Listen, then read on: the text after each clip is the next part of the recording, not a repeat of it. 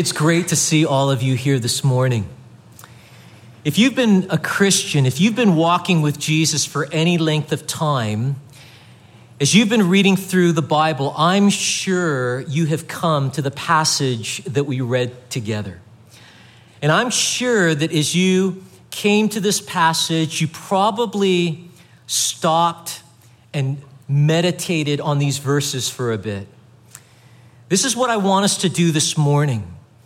I want us to stop and think about what the author to the Hebrews writes for us here in verses 19 through 25 of Hebrews chapter 10. Now, before we get into our message, there's a couple of things I want us to observe. First being, I want you to see that verses 19 through 25 is written to Christians. It opens with the words, therefore, brethren. Now, back in Hebrews chapter 3, verse 1, the author of this letter, he addressed this same audience as, quote, holy brethren, partakers of the heavenly calling.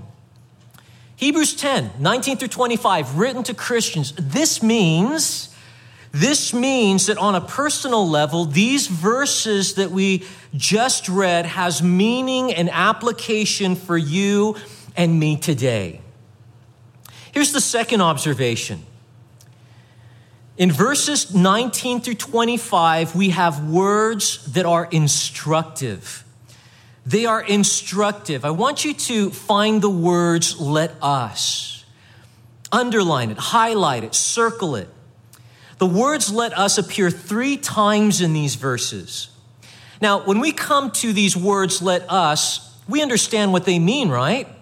Let us is a call to personal action. These are very instructive. And primarily in verses 22 through 25, we as believers are instructed to do 3 things. First, we're instructed to draw near. In verse 22, it says, let us draw near with a true heart in full assurance of faith. Now, this command deals with our conduct towards God.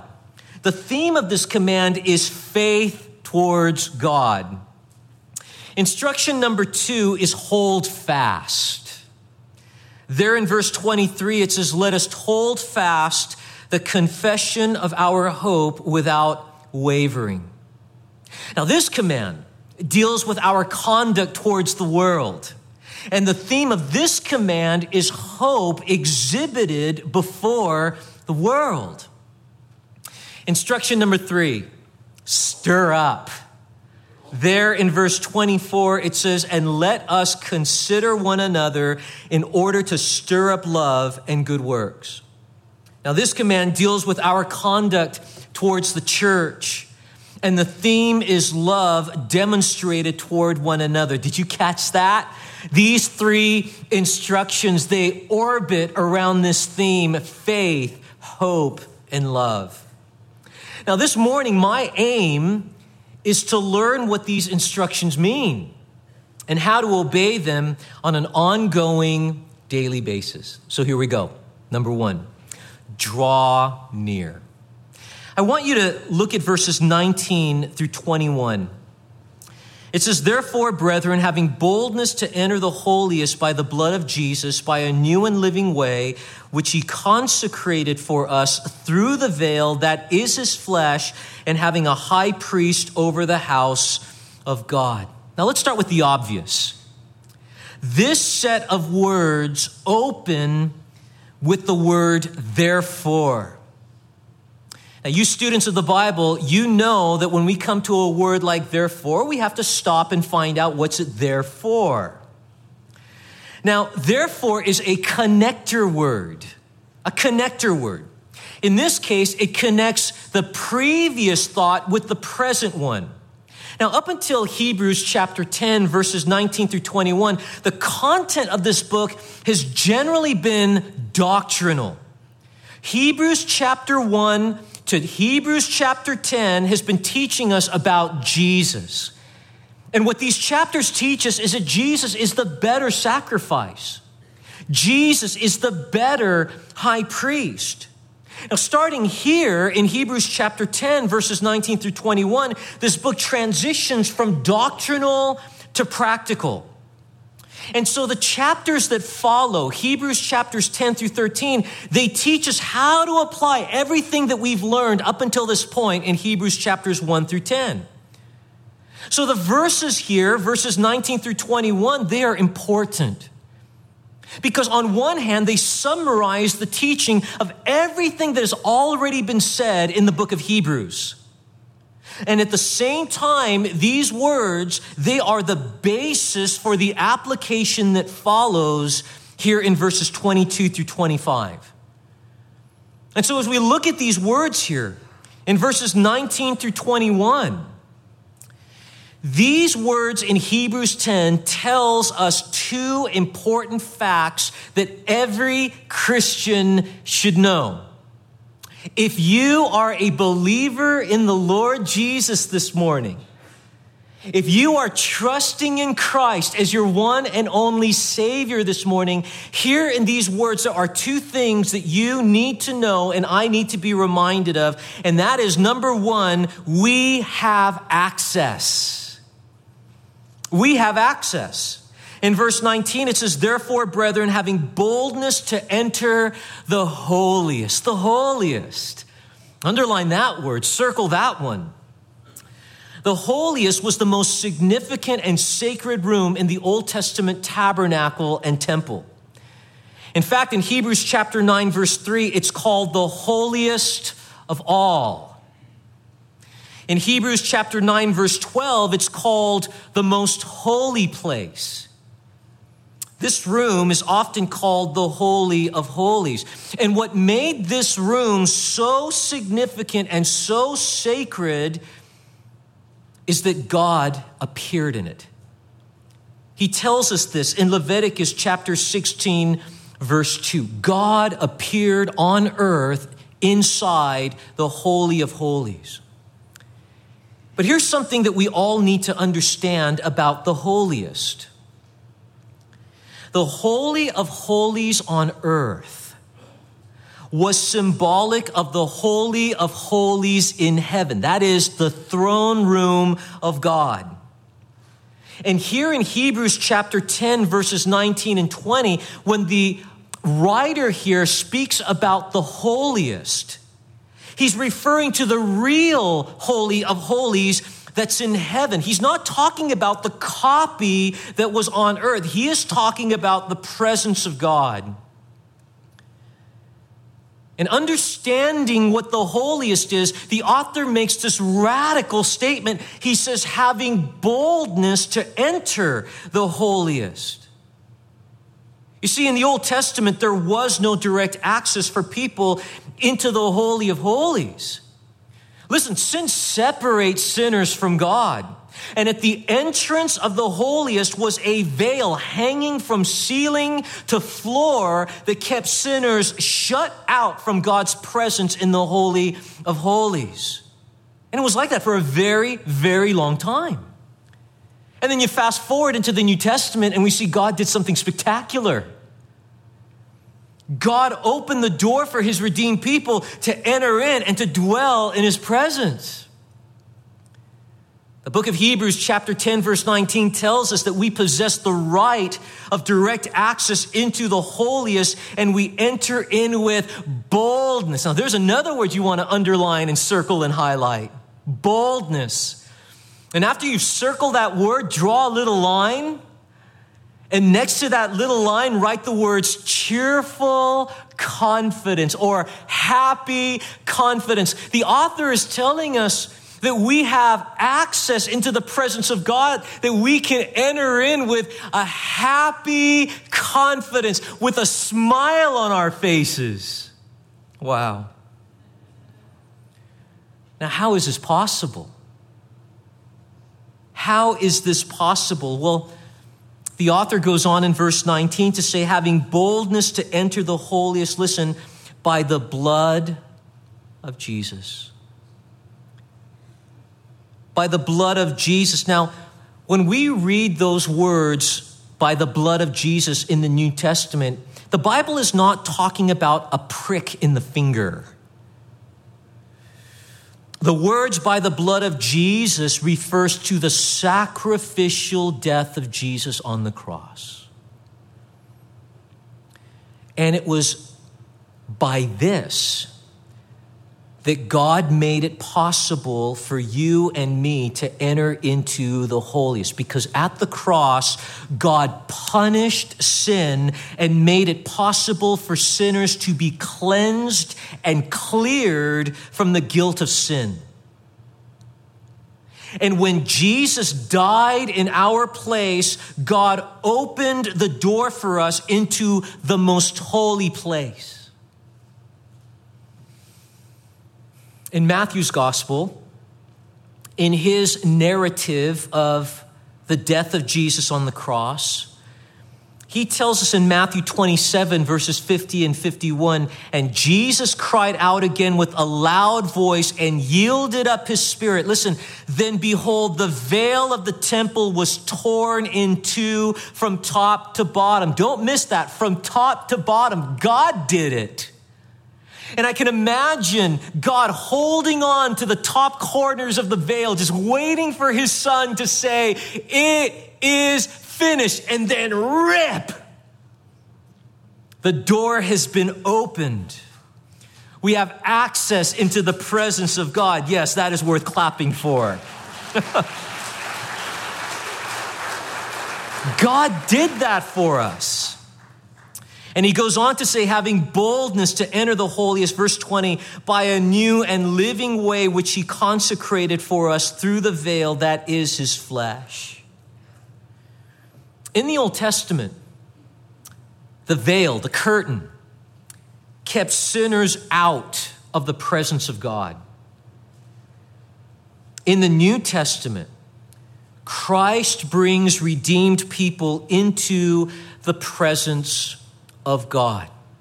This is the meaning here when he says that by a new and living way which he consecrated for us. Listen, through the veil, that is his flesh. In other words, Jesus Christ alone is the point of entrance into the holiest.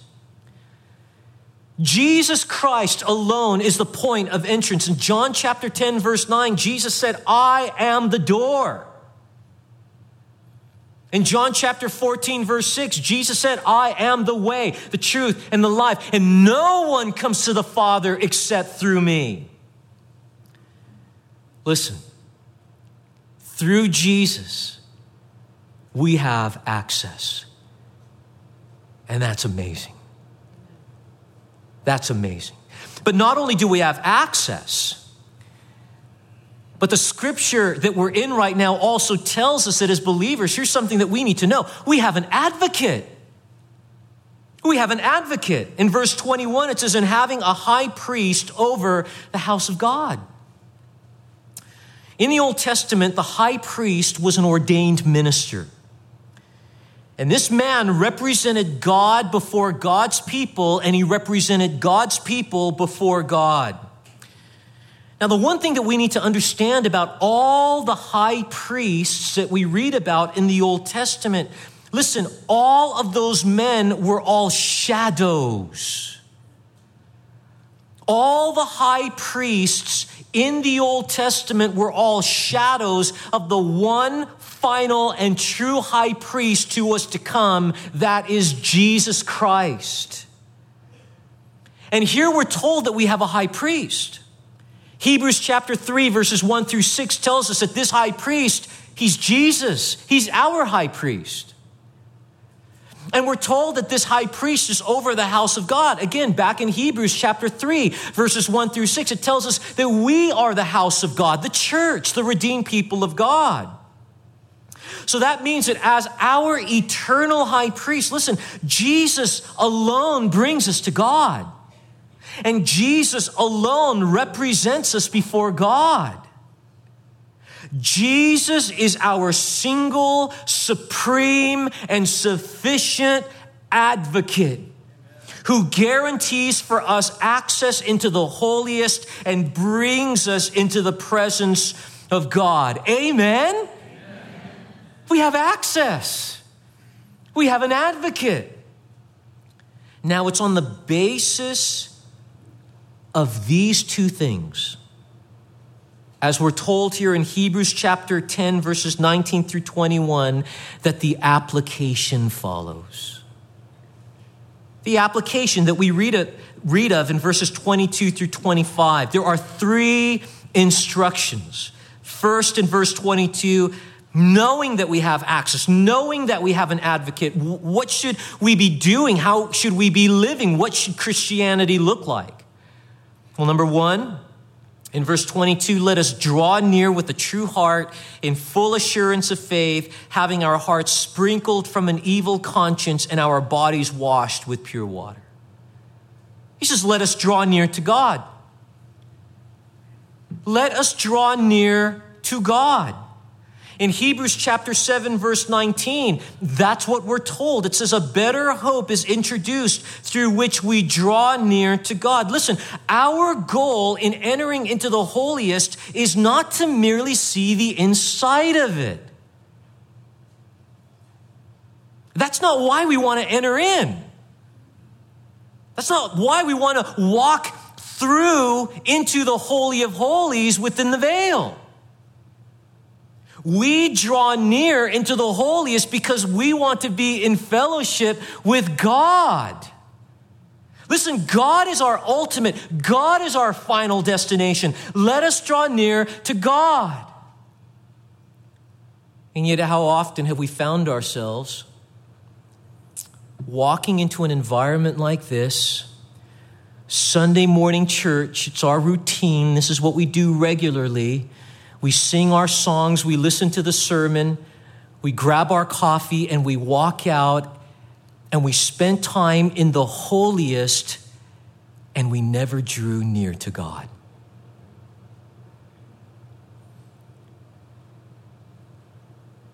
How often have we left fellowship with God's people without having drawn near to God? We were spectators inside the holiest.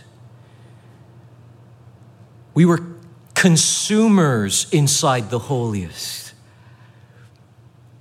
But God wants us to commune with Him, to fellowship with Him, to be in right relationship with Him. And for this reason, the author continues to say, let us draw near with a true heart. The heart represents the whole inner life.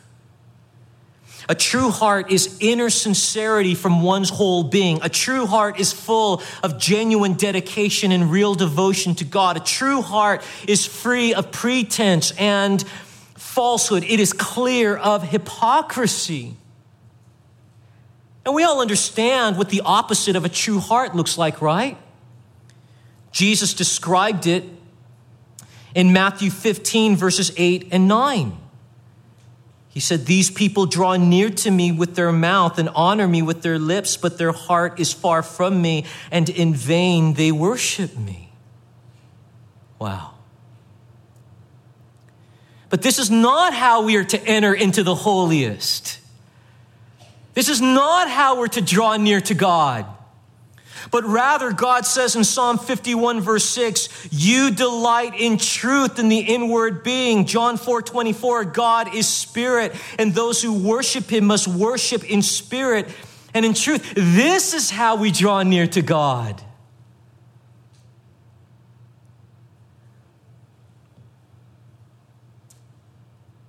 So you hear words like this. I hear words like this. And it causes me to stop and have to deal with the question that the Holy Spirit is asking me. And maybe the question the Holy Spirit is asking you. What is the quality of your heart this morning?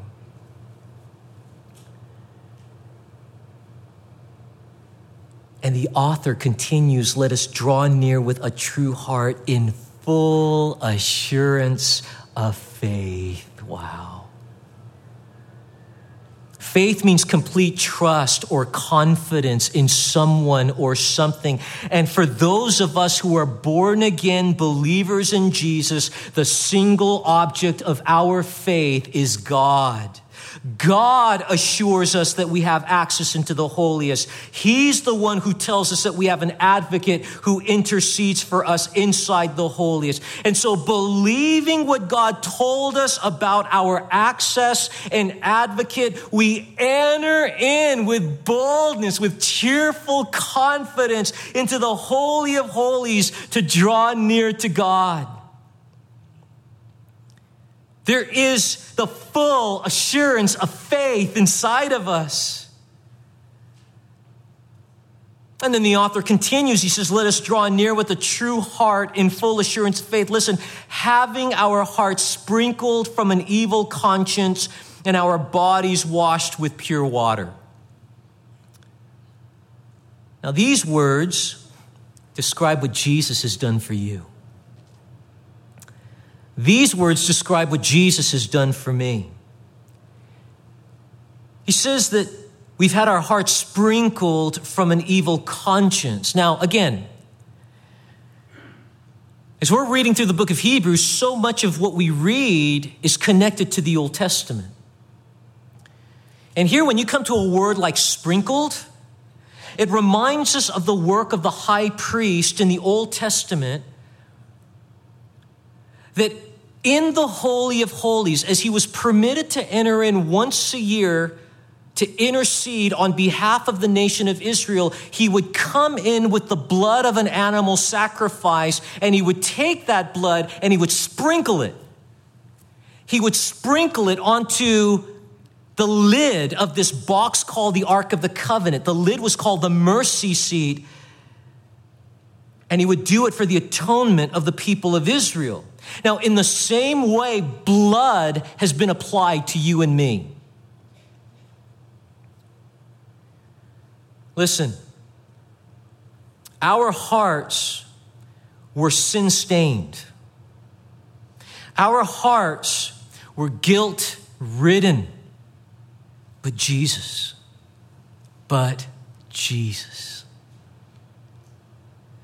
Jesus cleansed us from our sins. And Jesus cleared us from our guilt, and he did it with his own blood.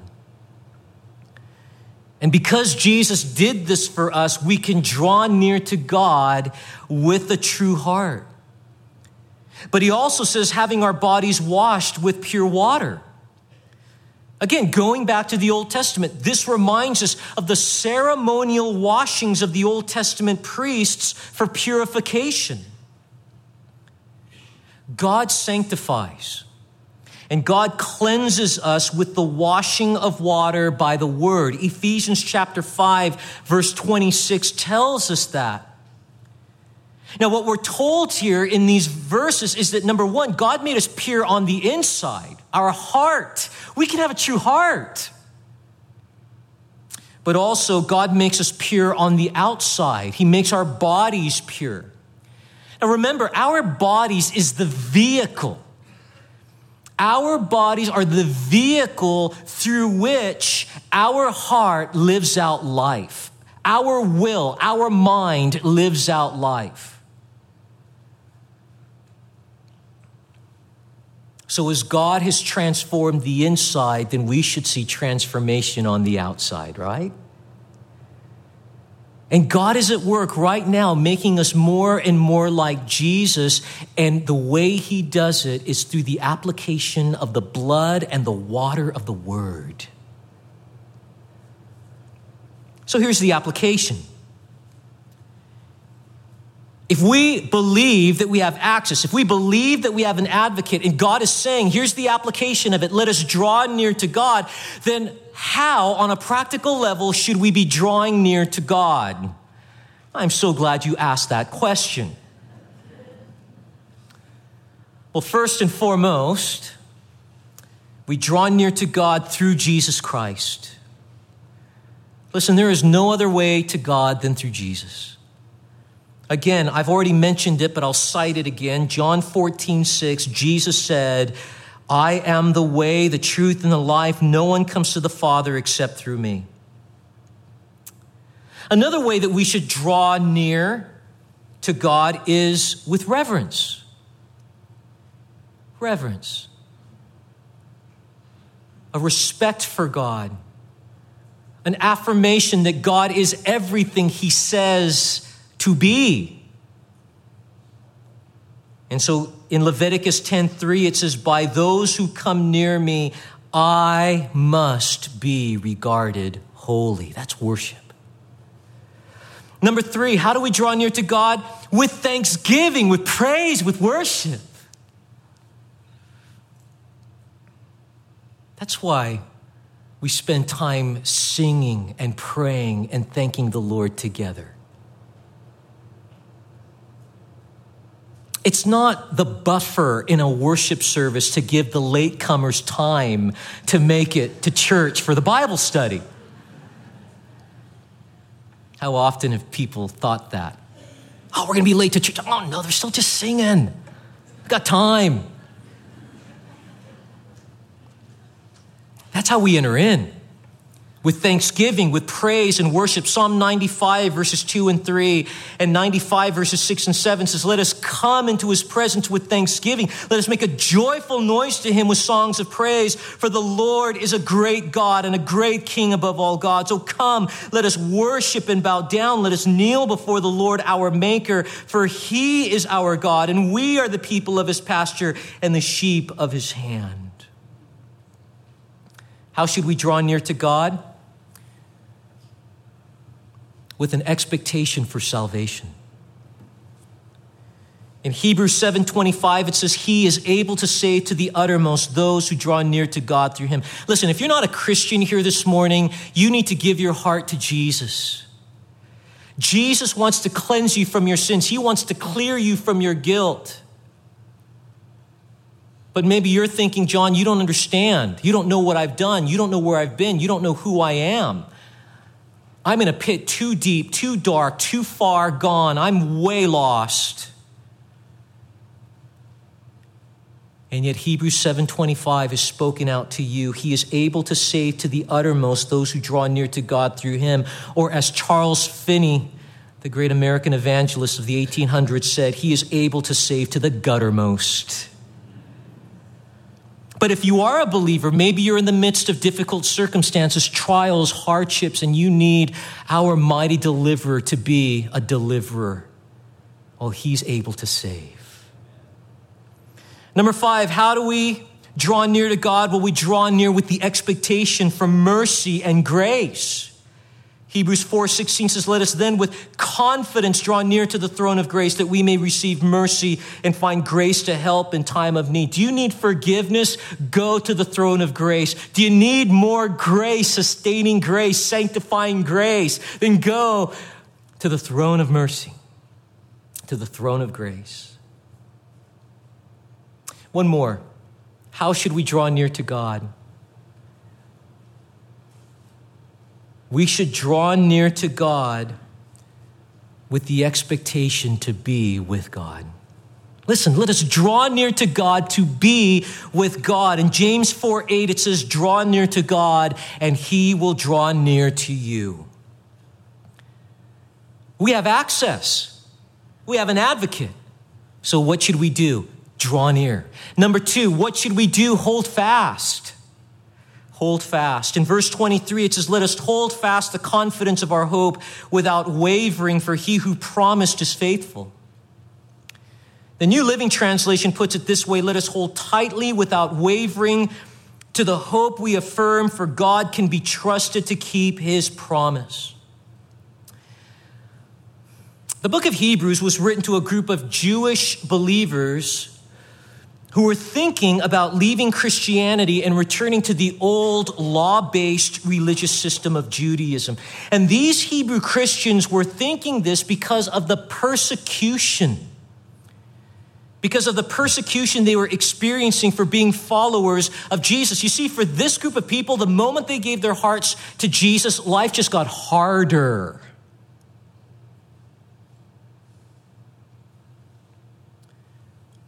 But for them, And for those of us who are thinking about calling it quits and making a U-turn and walking away from Jesus and going back to your old life, we need to listen again to the message of Hebrews.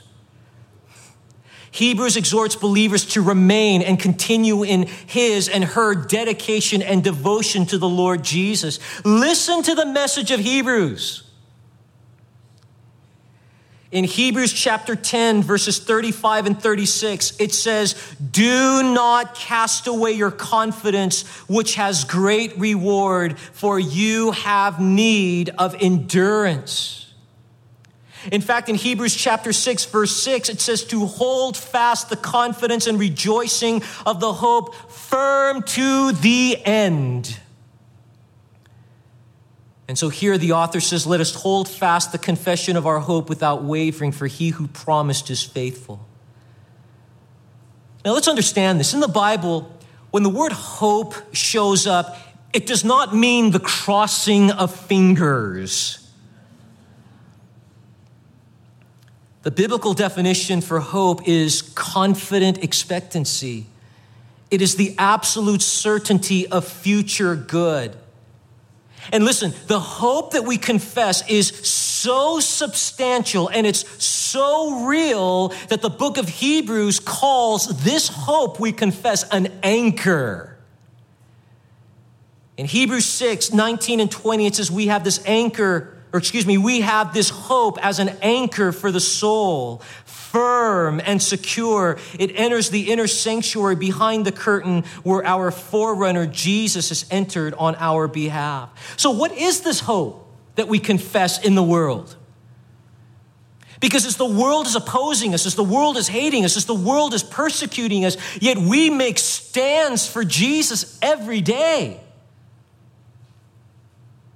And when the world is saying, why are you still a Christian? Why are you still following Jesus? Those are those opportunities that we confess this living hope. And what is this hope that we confess? The hope is the promises of God. The hope of eternal life. Titus 1:2, in hope of eternal life, which God, who cannot lie, promised before time began.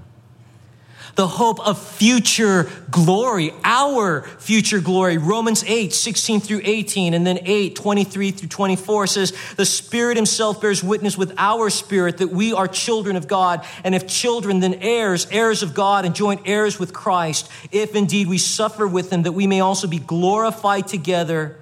For I consider that the sufferings of this present time are not worthy to be compared with the glory which shall be revealed in us. We who have the first fruits of the Spirit, even we ourselves groan within ourselves, eagerly waiting for the adoption, the redemption of our body, for we were saved in this hope. What's this hope that we confess? It's the hope of future inheritance. 1 Peter 1, 3 through 5, blessed be the God and Father of our Lord Jesus Christ, who according to his abundant mercy has begotten us again to a living hope through the resurrection of Jesus Christ from the dead, to an inheritance incorruptible and undefiled, and that does not fade away, reserved in heaven for you, who are kept by the power of God through faith for salvation, ready to be revealed in the last time. And the hope that we confess is the hope of the city of God. Hebrews 13:14 says, we do not have an enduring city here. Instead, we seek the one to come. Listen.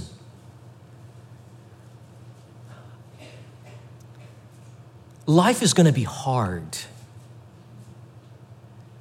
And for some of us, life is going to appear harder than for others.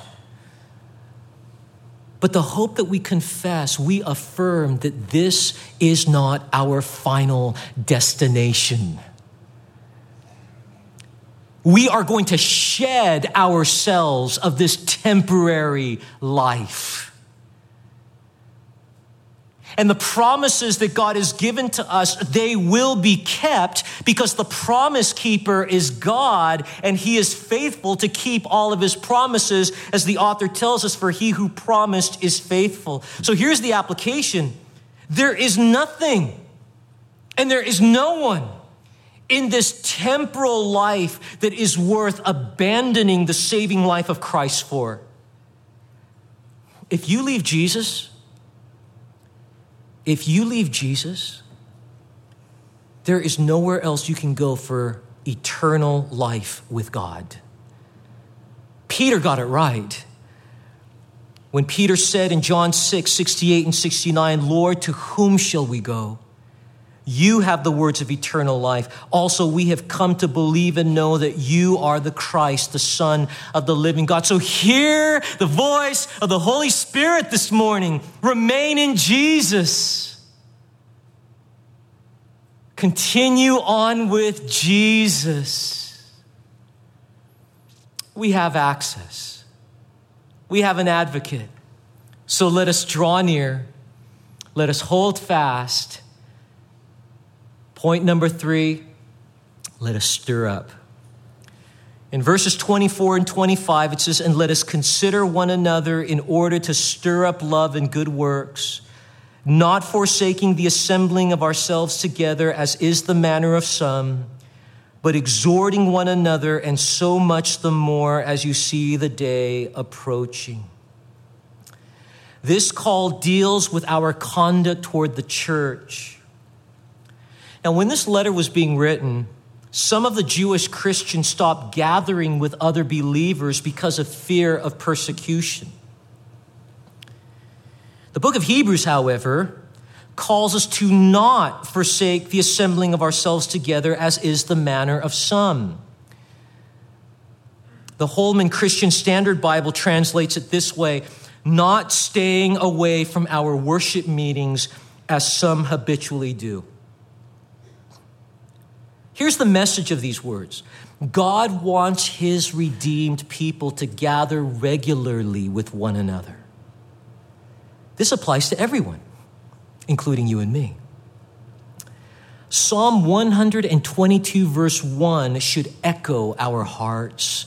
When the psalmist said, I was glad when they said to me, let us go into the house of the Lord. Folks, we cannot afford to be spiritual loners. We cannot afford to be disconnected from other believers in Jesus. Proverbs 18:1 says this: a man who isolates himself seeks his own desire. He rages against all wise judgment. It is not wise to disconnect yourself from other believers. We all understand this illustration, right? When a piece of coal is removed from a pile of burning coal, what happens?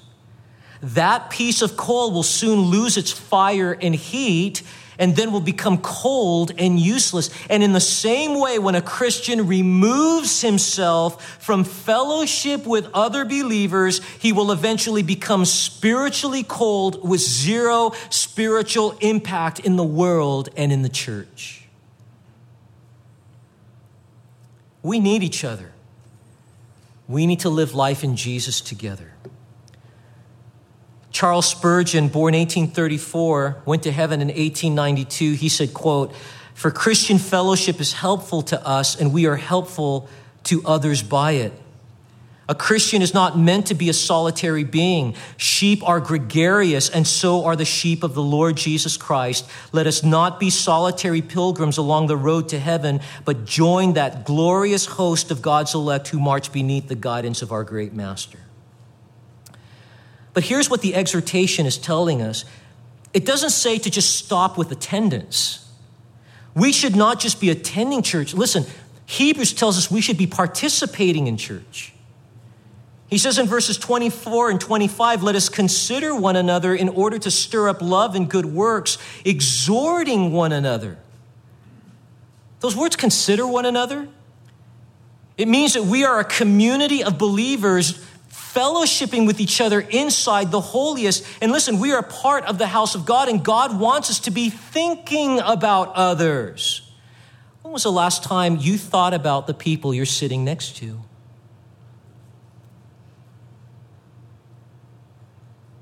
Too often we're content going to church for years and recognizing faces, but they're just nameless faces to us. How can you consider one another if you don't take the time to get to know one another? God does not want us to be self-focused in church. He wants us to be others-focused. And so he says, consider one another. Be thinking about each other. And he says, stir up love and good works, exhorting one another. The New Living Translation says, let us think of ways to motivate one another to acts of love and good works. Let me give to you some examples of how we can stir up one another to acts of love and good works. First, pray for one another. Paul did. That's how he stirred up love and good works among the Philippians. In Philippians 1:9-11, it says, I pray that your love will overflow more and more and that you will keep on growing in knowledge and understanding, for I want you to understand what really matters so that you may live pure and blameless lives until the day of Christ's return. May you always be filled with the fruit of your salvation, the righteous character produced in your life by Jesus Christ, for this will bring much glory and praise to God.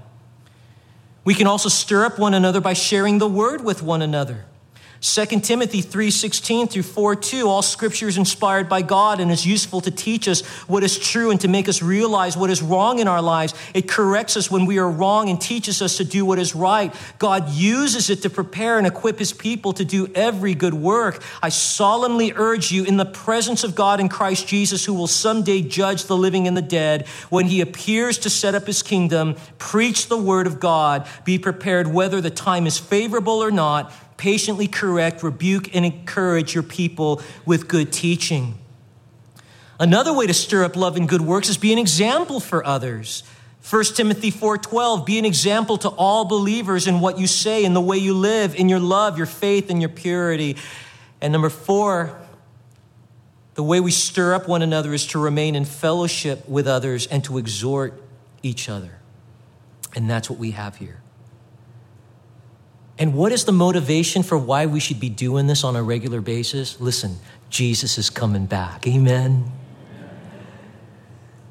Motivation for regular church attendance and participation is the return of Jesus for his church. He says, so much the more as you see the day approaching. Listen, being in fellowship with one another inside the holiest is the best place to be as we wait for the soon return of Jesus for the church. We have access. We have an advocate. So what should we do? Draw near, hold fast, stir up. Amen? Well, let's all stand together.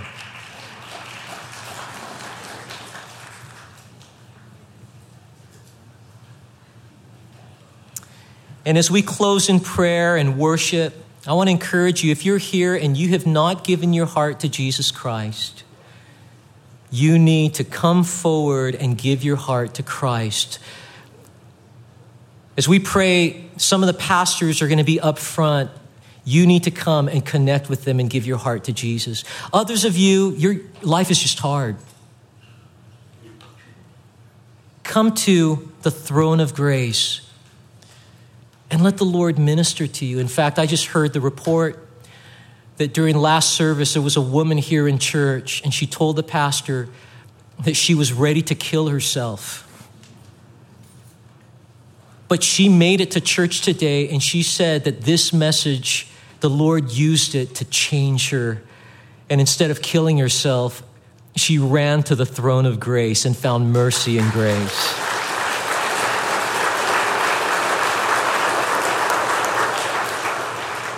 Come to Christ. Father, thank you for your word. Thank you for speaking to us by your Spirit.